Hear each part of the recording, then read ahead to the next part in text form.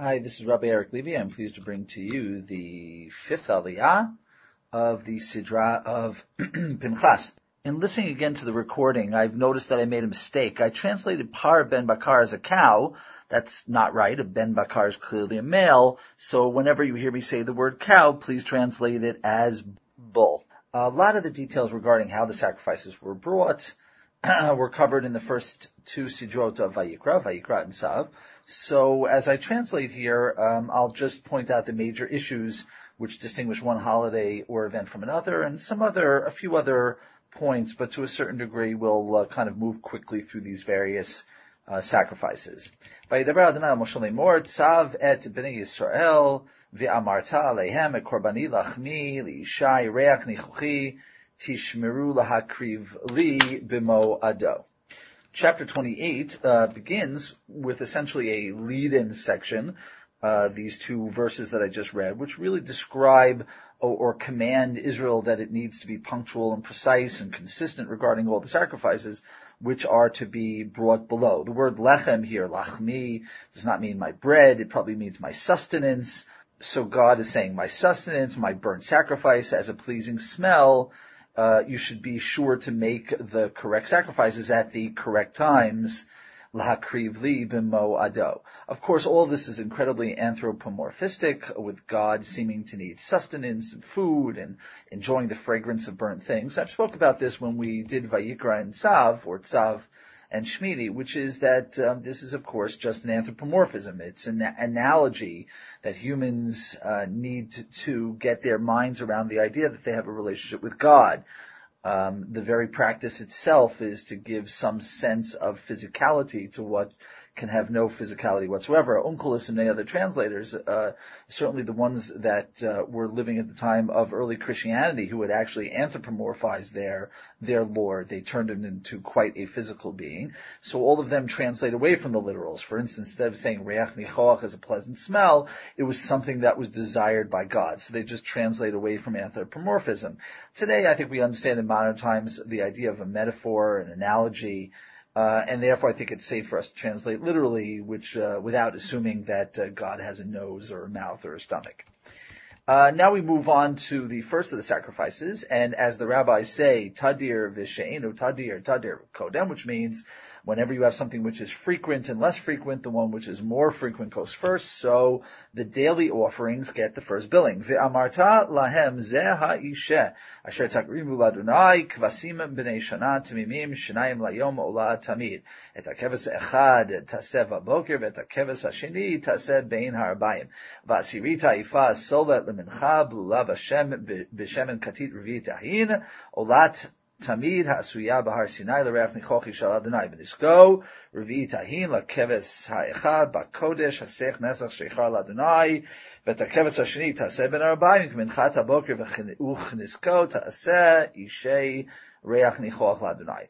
The burnt offerings were to be brought, two of them a day, a yearling sheep, which essentially means it's a lamb with no blemishes, to be burnt every day, one in the morning and one in the afternoon. Ben Harbayim probably means the time when the sun starts to first, between the time when the sun first makes its move towards the western sky, so 12:01 on a day that's a perfect equinox, and the time that it sets. That would be Ben Harbayim.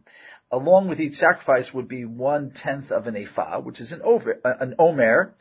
It's about 3.5 liters of flour, about as much as a person needs to live on a day per day. And it was brought as a mincha offering, mixed with 1/4 of a hin of chopped olive oil, of squished olive oil. A hin, it's about 1/6 of an ephah, which would make it, I guess, about an omer and a half worth.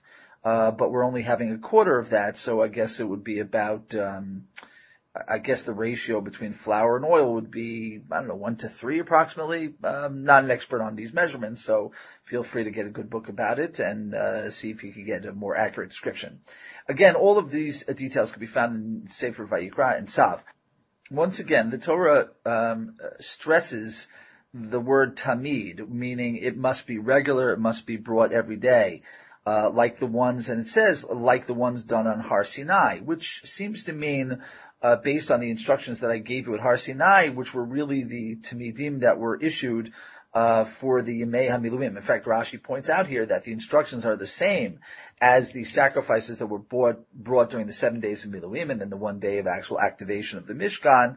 And now what God is saying is those same information I gave you before, that you had to bring 2 sacrifices a day, 1 in the morning, 1 in the evening, that's going to continue all through the career, or I should say, as long as there is a Mishkan. It's not just for the preparation of the Mishkan, but it's for the daily services as well. And there is a libation, meaning a wine libation, which would be 1/4 a hin for each sheep, to be poured out as a fermentation, Nesach Shechar LaAdonai, for the Lord. There's some extra language here, and the rabbis understand certain things based on the word Nesach Shechar. For instance, that it shouldn't come directly from a wine press, it shouldn't be diluted or mixed with anything, but the simple meaning is that it would be fermented wine. Now that we have finished with the twice daily sacrifices, morning and evening, we move on to the next common, which would be the weekly Shabbat offerings. Uv'yom HaShabbat shnei chvasim b'nei shana tmimim u'shnei asronim silvet mincha b'lulav hashemen v'nisko olat Shabbat b'Shabbato al olat hatamid v'niskah. 2 yearling sheep, lambs, 2/10 of fine flour as a mincha, I guess twice the sheep, so twice the amount of flour, a grain offering mixed with oil and its libation. It doesn't specify exactly how much, but one would guess twice the amount of oil and twice the amount of wine of oil and twice the amount of flour for each one. All this in addition to the daily offerings mentioned above. That is, not only you don't cancel the tamid for the sake of the Shabbat, you do both. And the reason why it says Olat Shabbat Shabbato, the simple sense is that do it every single Shabbat, don't miss any regardless of what's going on during that day. Next we move to the monthly celebrations. The new months were celebrated, as we really discovered, they're not described too much in the Torah. They're not mentioned in Sefer Vayikra at all, because they're not days that you are not allowed to do the 39 milachot. You're allowed to not only make fire and cook, but you could carry and do anything else that you could do during a weekly day. But we really discover, we get a lot of detail about them in the writings of the Nevi'im, that they were big party days, big family gatherings, times that shops were closed down, albeit voluntarily, and people would sort of come together for this festive occasion. As we'll see, there's also a little bit of sense that it's a Yom Kippur Katan, that is, there's a sense of atonement, as if the new month allows people to start fresh. But as I said, it's not a Shabbat, so it doesn't show up in Sefer Vayikra, and it really only shows up briefly here. Uvrashei chodshechem takribu olah l'Adonai parim b'nei vakar shenayim, that's 2 cows, v'ayil echad, and 1 ram, kvasim b'nei shana shiv'at tmimim, 7 lambs, and the word tmimim no doubt refers to all of them, that the ayil should be tamim and the parim should be tamim as well. Ushlosha asronim, solet menucha b'lulav hashemen l'par achad, that's 3/10 of an ephah of flour for the cow. Ushnei asronim solet menucha b'lulav hashemen l'ayil achad, and 2/10 for the ram. V'isaron, 1/10 of an omer for each little lamb. V'niskehem chatzi ahin yelapar, that would be 1/2 of a hin for the cow. Ushlishit ahin la'ayil, and 1/3 of a hin for the ram. That is, we're talking about the wine libations here. Urvi'it ahin la'keves yain, and the standard 1/4 of a hin of wine libation for each one of the 7 little lambs.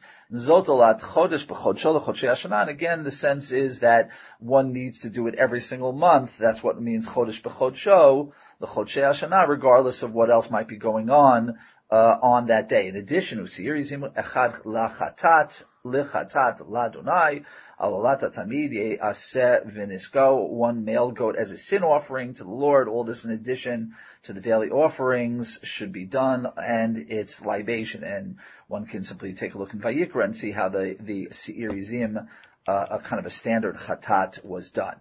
That ends today's Aliyah, and tomorrow's Aliyah we will move on to the actual holidays.